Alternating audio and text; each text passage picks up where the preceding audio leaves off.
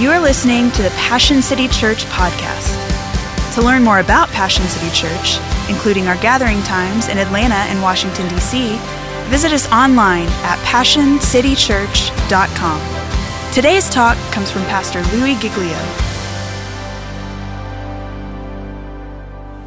So in this journey we've been on, The God You Can Know, I love this series so much. I was sitting at my desk a few days ago, and I just had to get up at one point and say, I need to go walk outside for a minute because my brain is hurting right now and my mind is blown.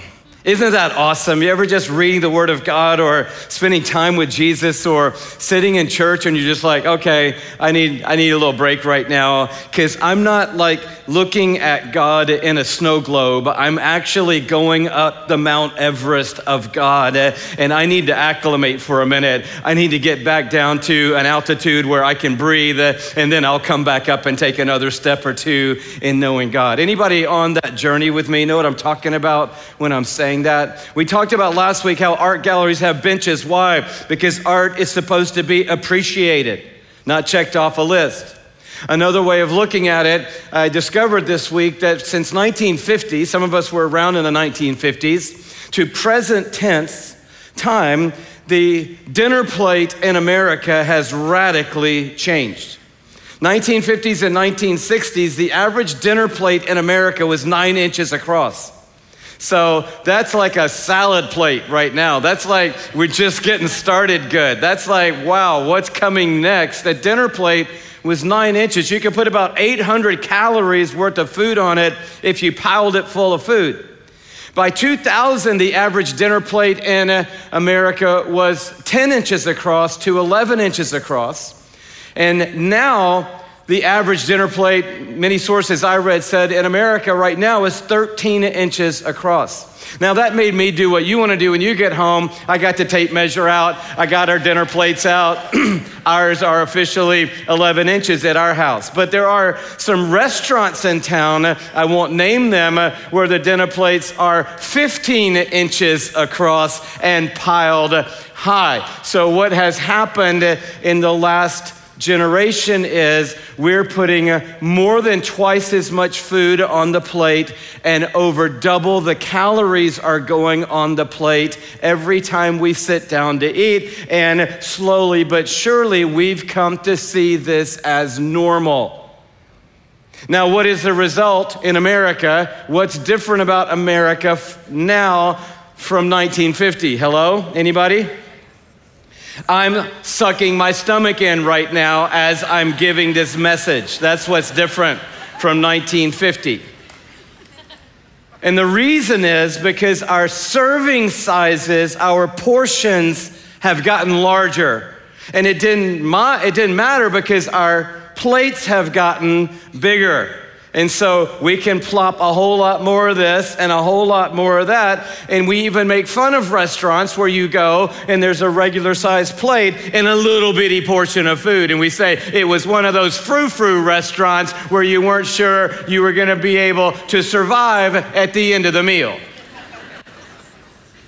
And our mindset has changed. And when I was reading about this, it made me wonder if the opposite thing has happened to us spiritually that has happened in the natural realm, obviously, in our lives. It made me wonder if in the last generation, our plate, if you will, spiritually hasn't gotten larger, it's gotten smaller. If our sermons haven't gotten more mind-stretching, they've gotten more simplistic and more readily accessible. Because people in a modern world don't have time to go up the mountain of God. So break it down and put it on a small plate and give me a little portion. And I wondered, I'm not making a value about our generation. I just wondered, like overall, spiritually in America, have we gotten bigger and stronger spiritually in the last generation, or have we gotten a little bit more frail in the last generation? And I wonder if we've gone from a 13-inch plate down to a 9-inch plate. And our time with God is quick, it's fast, it's got to be instant, it's got to be digestible, quickly accessible, super applicable. And I wonder if we're missing out on an opportunity to come up the mountain of God and to have our minds blown and to have our hearts blown with who God is. And that's what I love about these few weeks we're in. We're breaking down this journey by discovering the attributes of God. Something that we've said each week is something that God has revealed as true about himself. So I'm not writing the book of the attributes of God. God is revealing to us who he is, attribute by attribute by attribute. And as we sit on the bench for a moment or put a little larger serving on our plate with each attribute, then we're discovering more and more of who God is. And we've talked about a few attributes already. We began by talking about the fact that God is holy, the holiness of God, and the glory of God. Last week, we took a different turn and talked about the sovereignty of God and the love of God. Today, I want to take on two other attributes of God. Number one, that he is everlasting, and secondly, that he is incarnate. So we're going to look at the fact that we are worshiping an everlasting God today. You could put some other words around that. We'll talk about it. And that this everlasting God is also incarnate.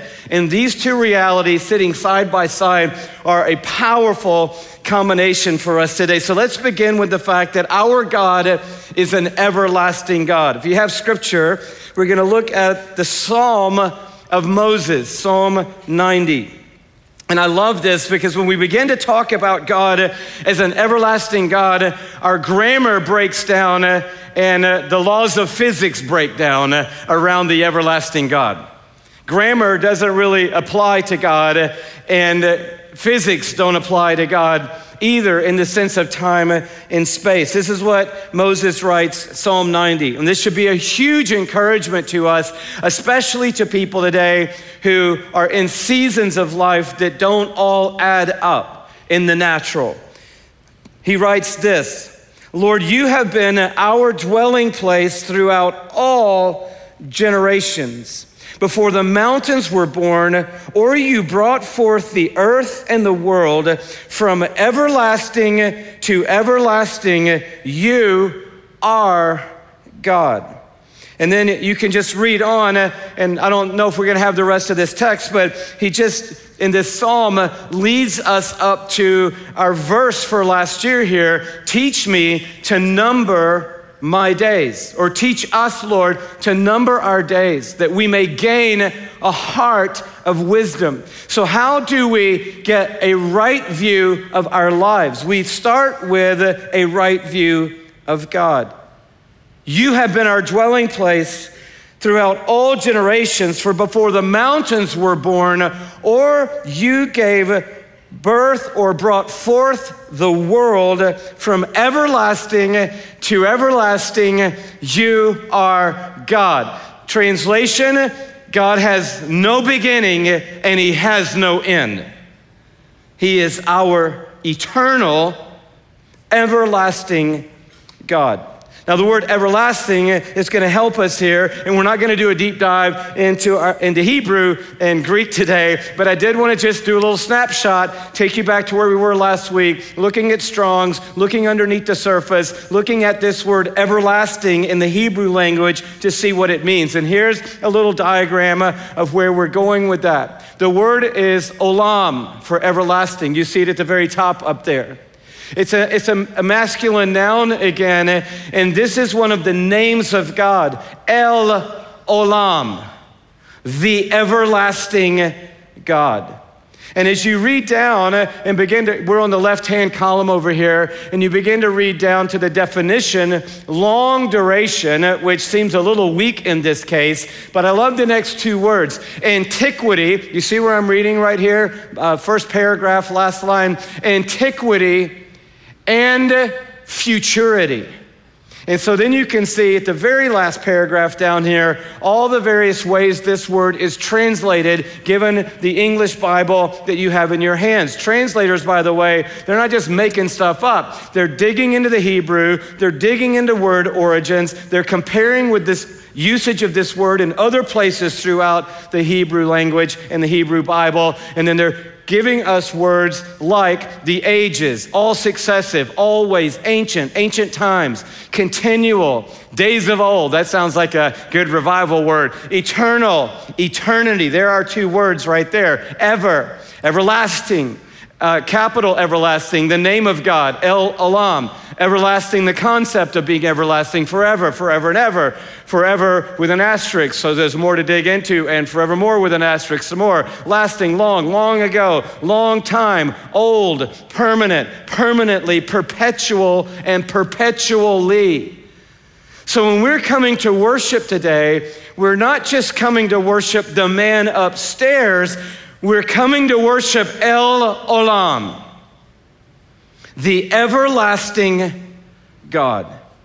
A God who it's possible with our minds to perceive of as an eternally future God, because we're in that story. We all see heaven coming on the radar. We all can imagine a God who's gonna put away sin and death and sickness and sorrow, who's gonna lead us into a new heaven and a new earth where forevermore we're gonna live with him as El Olam, the everlasting God. But it stretches our minds to think about a God who doesn't just exist in eternity future, but he also exists in eternity past. That there never was a moment where God wasn't El Olam. He has no beginning and no end. So God, in the moment that we're in, called time and space, lives in an eternity future, already lives there because there's no succession in the concept of this name. Things don't happen sequentially. It's 3 o'clock, now it's 4 o'clock, and you're still God. Oh, we made it into the 5 o'clock hour, and you made it into the 5 o'clock hour. God is already in the future as God. And at the same time right now, he exists in the past as God. No beginning, no end, no sequential journey. Just I am God, El Olam. We get the New Testament equivalent of this in 1 Timothy chapter 1. And I love this text as well because we see both of our words in this text. 1 Timothy chapter 1, beginning in verse 15. And Paul is writing, and he says, here's a trustworthy saying that deserves full acceptance. Christ Jesus, okay, so now this El Olam, this eternal God, is in the person of Jesus Christ. That's the incarnate side of what we're looking at today. And we see this unfolded in the text. Jesus Christ came into the world. Why? To save sinners. Paul writing, of whom I am the worst. But for that very reason, I was shown mercy so that in me, the worst of sinners, Christ Jesus might display his unlimited patience as an example for those who would believe on him and receive eternal life. Praise break. We saw this in Timothy last week. Whenever Paul writes about El Olam becoming Emmanuel, the God who exists in eternity past and eternity future, stepping into time and space on a rescue mission for you and me, he stops and has a praise break. He never just reads this like he cracked open a spiritual fortune cookie and says, isn't it amazing that Christ came into the world to save sinners, among whom I am the worst?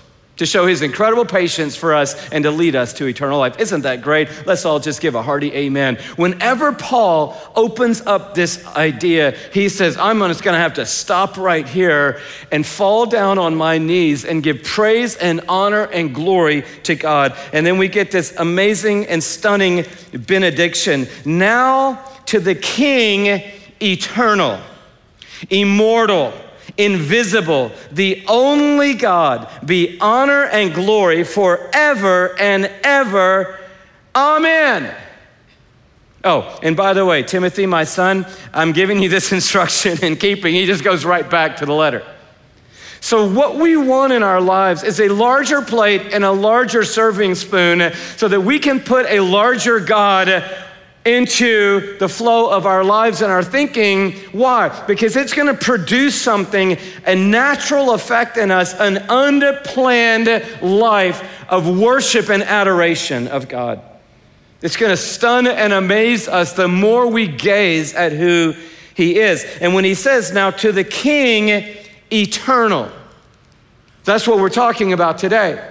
And we won't dig down into the Greek underneath this verse, but I did. And as I dug down into that word eternal, it really is saying there to the King of the ages. And ages there has the connotation of the eons. So the King of the eons, and as I read down, dug down, and kept investigating, what I learned was this is the equivalent of a Hebrew word. And guess what the Hebrew word is that is the equivalent word to this word, King eternal?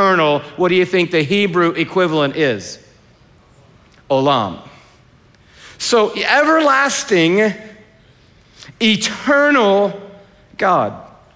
A few ways that we see this in Scripture, you might just take some quick notes. When Moses was at the burning bush, God reveals himself. He reveals his name to Moses, and he says, my name is Hayah. It's easy to remember that Hebrew word, by the way. It should be Hayah. My name is Hayah. It's the present tense active form of the verb to be. So when he said, I am that I am, again, not phenomenal grammar. Well, who shall I say sent you to them when I go tell the Israelites that you called me to lead them? Tell them that I am sent you. That's not good grammar. Somehow that's not working. That's right. That's because the everlasting God doesn't fit into the English language or any language. He is above all of our ability to define him with our words. My name is present tense active form of the verb to be, that present tense active form of the verb to be. I am that I am. I be that I be. And you don't even need the I, you just need the be, because that's the verb. Be that be. Who's your God? Be that be. You can just squish that together. Who's your God? My God is be. God says, I be.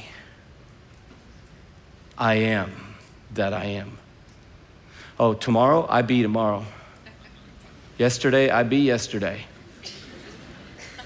And so they said about Jesus, he's the same, the Hebrew writer said, yesterday and today and forever. Why? Because I be.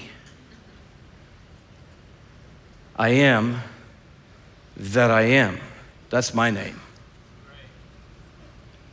Go tell him, I am sent you. Isaiah 46:9. Remember the former things, those of long ago. This is God speaking for himself because that's what has to happen when God's revealing. I am God and there is no other.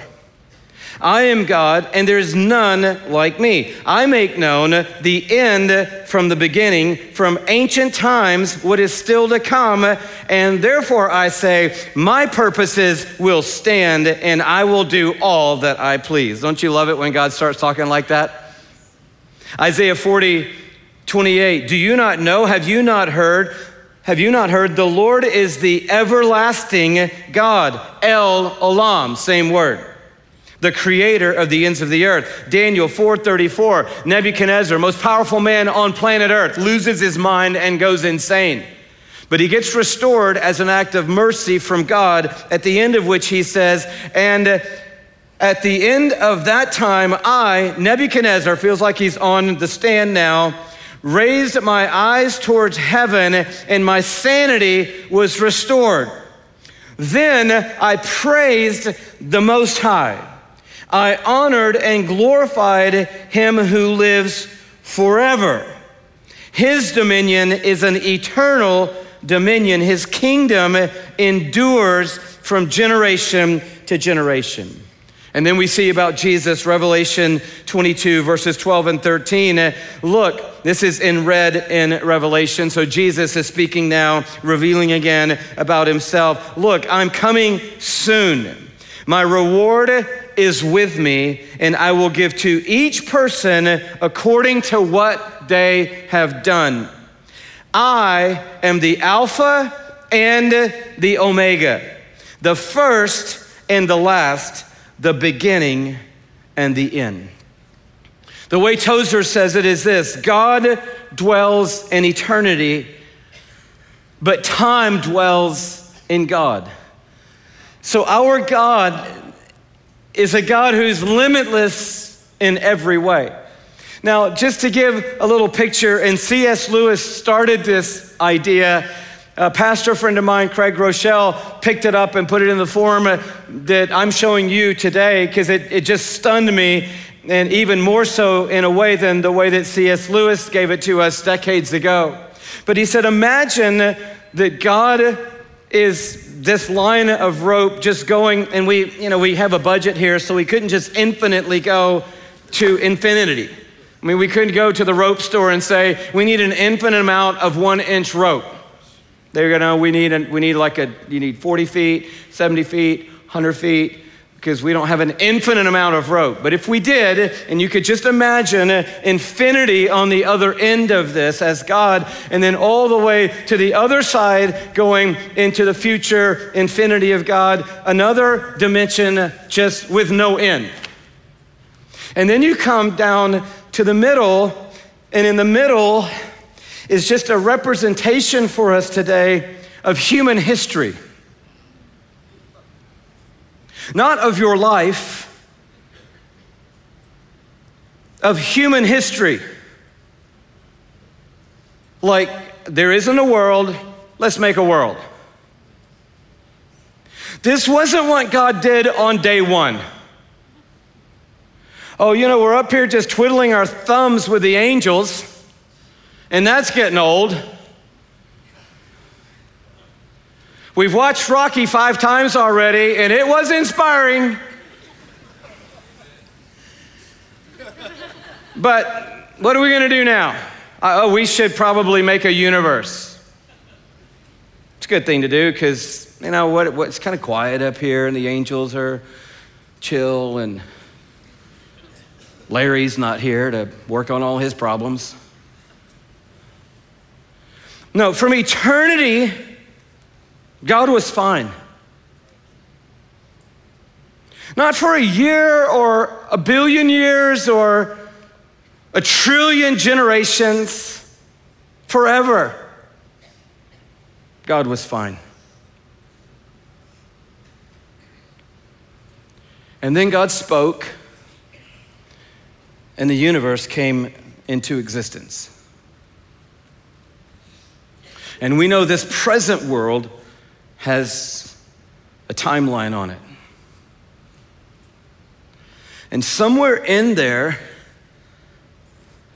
be impossible to depict with a human hair or a sliver of paper turned on its edge or a razor blade, it would be impossible to depict your life.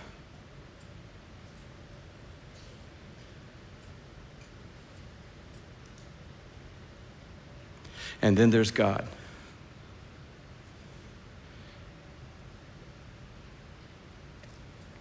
And God. El Olam, the everlasting God. So when Moses begins Psalm 90, before the mountains were born, it makes sense that he steers the car towards, teach us to number our days, that we may gain a heart of wisdom. You know why? Because the Ecclesiastes writer says that God has put eternity in the hearts of man. El Olam created you. Therefore, some of El Olam is in your thinking. And that's why all of humanity stretches to imagine something that is greater, not only than themselves, but than everything else that is. And that's why we're in the right place today when we came to worship the Almighty God. I wonder how El Olam impacts me. Do I pray differently when I'm praying to El Olam?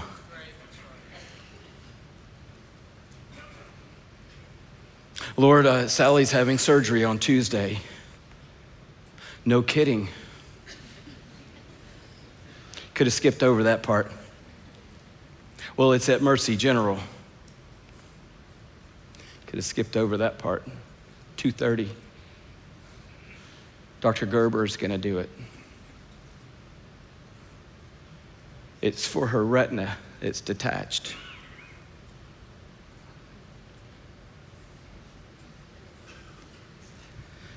Please just tell me something I don't know.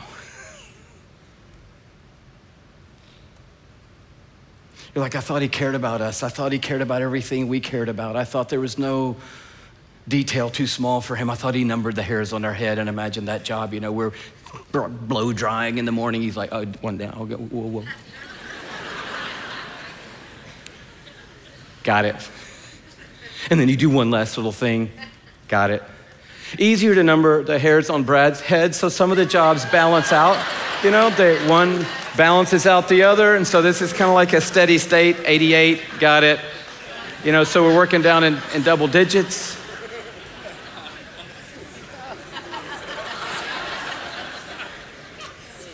Thus, I'll be at Cumberland at 11:45.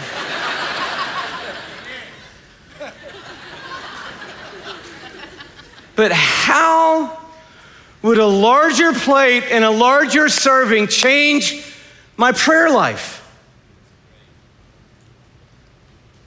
How for me as an anxiety overcomer would El Olam impact my anxiety about the present, the past, or the future? How would El Olam inform my suffering today? And how would El Olam speak into my investment today into the kingdom of God? We came today to worship a God who cannot be fully comprehended, and that one of his attributes is he is eternal and everlasting. He is infinite with no beginning and no end. That's just one of the attributes of our God. But stunningly, this eternal and everlasting God is also incarnate.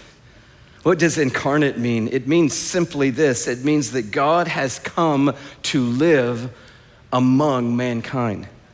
We worship a triune God. We're not gonna look at that aspect of God in these few weeks we have together, but one of the attributes of God is that he is a community of gods, all distinct yet equal and all one. God the Father, God the Son, and God the Spirit. And what we see in Scripture is all of them are everlasting.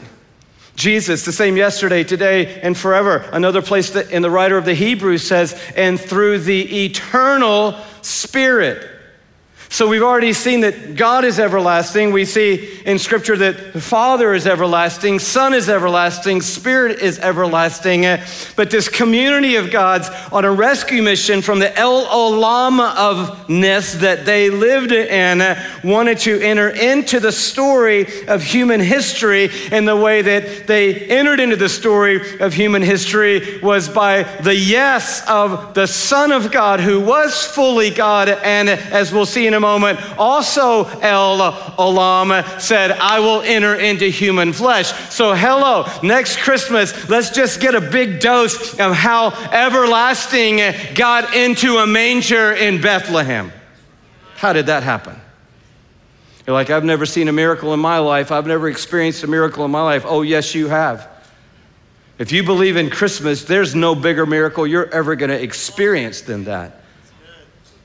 That the everlasting God got in a manger and came through the womb of a woman, born in the likeness of human flesh.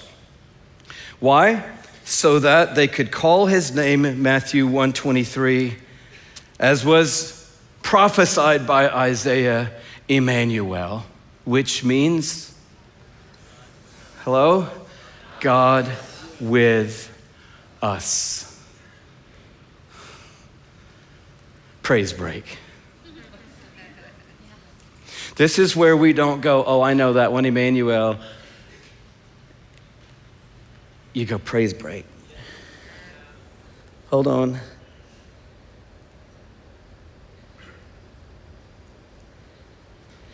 No beginning, no end, manger.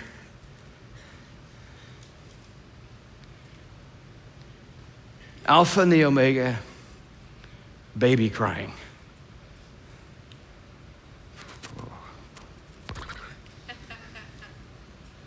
Miracle. God with us. John's Gospel, chapter 1, verse 14, and the Word, capital W-O-R-D, the eternal Word of God, Jesus, became flesh and dwelled among us. The Message version of that I love. And the Word became flesh and blood and moved into the neighborhood. El Olam on earth. Phenomenal and stunning for all of us. And then look at John's Gospel, chapter 8. And you have to give some grace to the people living in Jesus' time because, hello, it's a miracle. And I read now, and I read back now about these Jewish leaders and the Pharisees and the Sadducees and the teachers of the law, and I'm like, you idiots! And then I'm like, whoa, wait a minute. I'm not even sure those of us 2,000 years on the other side of the resurrection of Jesus fully grasp what we're talking about. It's stunning in every single way. It says in verse 48, the Jews answered him, aren't we right in saying, talking to Jesus, that you are a Samaritan and demon-possessed? Jesus said, I am not possessed by a demon. I just love that line. There's so many ways he could have done that, but he just chose the graceful way. But I honor my Father, and you dishonor me. I'm not seeking glory for myself, but there is one who seeks it, and he is the judge. I tell you the truth, if anyone keeps my word, he will never see death. They're processing. At this, the Jews exclaimed, now we know that you're demon-possessed. Abraham died, and so did the prophets, yet you say that if anyone keeps your word, he will never taste death. Are you greater than our father Abraham? He died, and so did the prophets. Who do you think you are? And Jesus was like, oh boy, that was a tough one. Give me a moment. Let me regroup with my team and I'll get back to you. Jesus replied, if I glorify myself, my glory means nothing. My Father, whom you claim as your God, is the one who glorifies me. Though you do not know him, I know him. If I said I did not, I would be a liar like you. But I do know him and keep his word. Your father Abraham rejoiced at the thought of seeing my day. He saw it and was glad. And now they're losing their minds. You are not yet 50 years old, and you have seen Abraham? I tell you the truth, Jesus answered. Before Abraham was born, I am. Excuse me, I think you meant to say like I was, I were. Grammar's not great, Jesus, so surely you're demon-possessed and a fraud. It's like, no, the grammar is really not that great, but the theology is mind-boggling. Standing right here in human form, I know it's hard for you to put your minds around this, guys, but before Abraham was Hayah, I am, I be. I be before Abraham, I be now, and I be after it all is said and done. You're looking at him. You're looking at El Olam. And when he said that, fireworks went off. At this, they picked up stones to stone him. But Jesus hid himself, slipping away from the temple grounds. See, Jesus ran headlong into the Roman Empire, which is really just a tool used out of fear of insurrection to accomplish the purposes of El Olam in making a way for you and I to be forgiven and have a relationship with the eternal God. It was just, the Roman Empire and the cross was just a way for God, who would put eternity in your heart, to make sure that you spent that eternity in a relationship with the eternal God. But on the flip side of that was the culture of the Jewish mindset. And the Jewish mindset could hardly embrace the idea of incarnation. That El Olam was in a human body. Again, as the writer of Hebrews says in chapter 8, verse 3, that Jesus had taken on human likeness so that he could defeat death and defeat sin in the flesh. So that those of us trapped in sinful flesh could be restored as the sons and daughters of God. If you're looking for incarnate in your word search, you won't find it. You'll find the word sarx, which is a Greek word that means flesh. And from that word, we have our companion word from Latin, which is incarnation. In the flesh. God in the flesh. The miracle of God in the flesh, Bethlehem. The mission of God in the flesh, Calvary and the empty tomb. But the manifestation of God in the flesh, Christ in you, the hope of glory. In the days of old, in the history of humanity, El Olam dwelled in a tent in the wilderness, migrated to the tabernacle, a holy place where God would dwell with men, eventually to the temple, where the Holy of Holies separated sinful man from holy God, where the ark and the altar and the mercy seat of God resided. But no longer the tent, and no longer the tabernacle, and no longer the temple. Now the manifestation of El Olam is that Jesus Christ, the Son, by the Holy Spirit of the living God, lives in you, the everlasting God, not just with men, but the everlasting God living in men.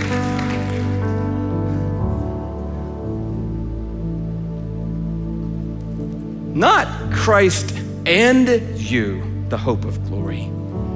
Christ in you, the hope of glory. You're like, but think about it. I hope you never forget this rope. And the next time you say, I'm at the end of my rope,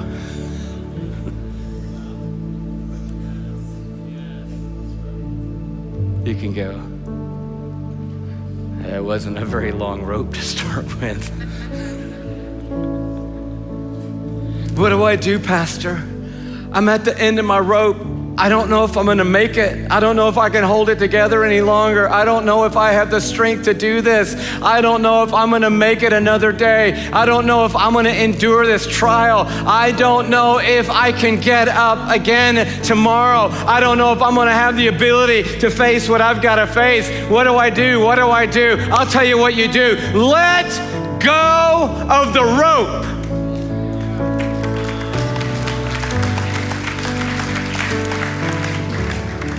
Let go of your rope. And in the free fall into El Olam.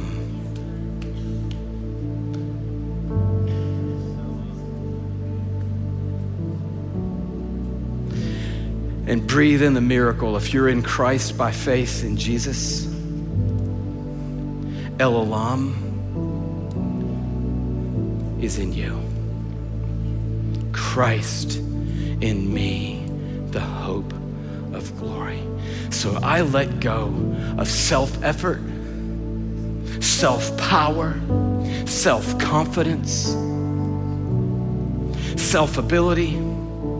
I let go of the sense that I've got to dig in and hold on, because who knows what would happen if I let go of my rope. I will tell you what will happen if you let go of your rope.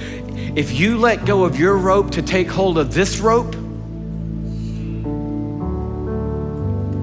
you're gonna find out that this rope is never going to fail you.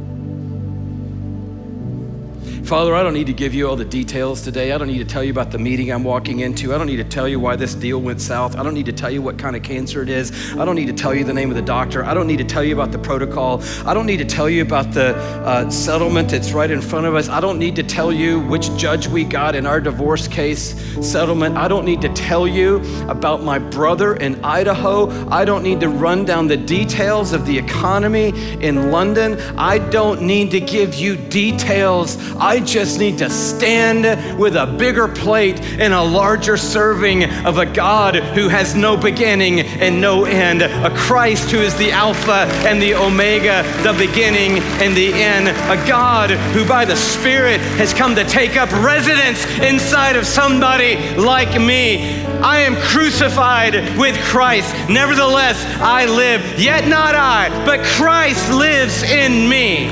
In the life I live by faith in the Son of God who loved me and gave himself for me. The everlasting God became the incarnate one so that I then could become a brand new living son or daughter of the almighty everlasting God. I am written into an unending story. I have a seat at an everlasting table. I have a Father who never is going to fade away. I've got access to the one who knows the beginning from the end in this moment right now, and he holds me in the palm of his hand. I worship you, God. You are the great I am. You are Hayah. You are I am that I am. You are I am that I am.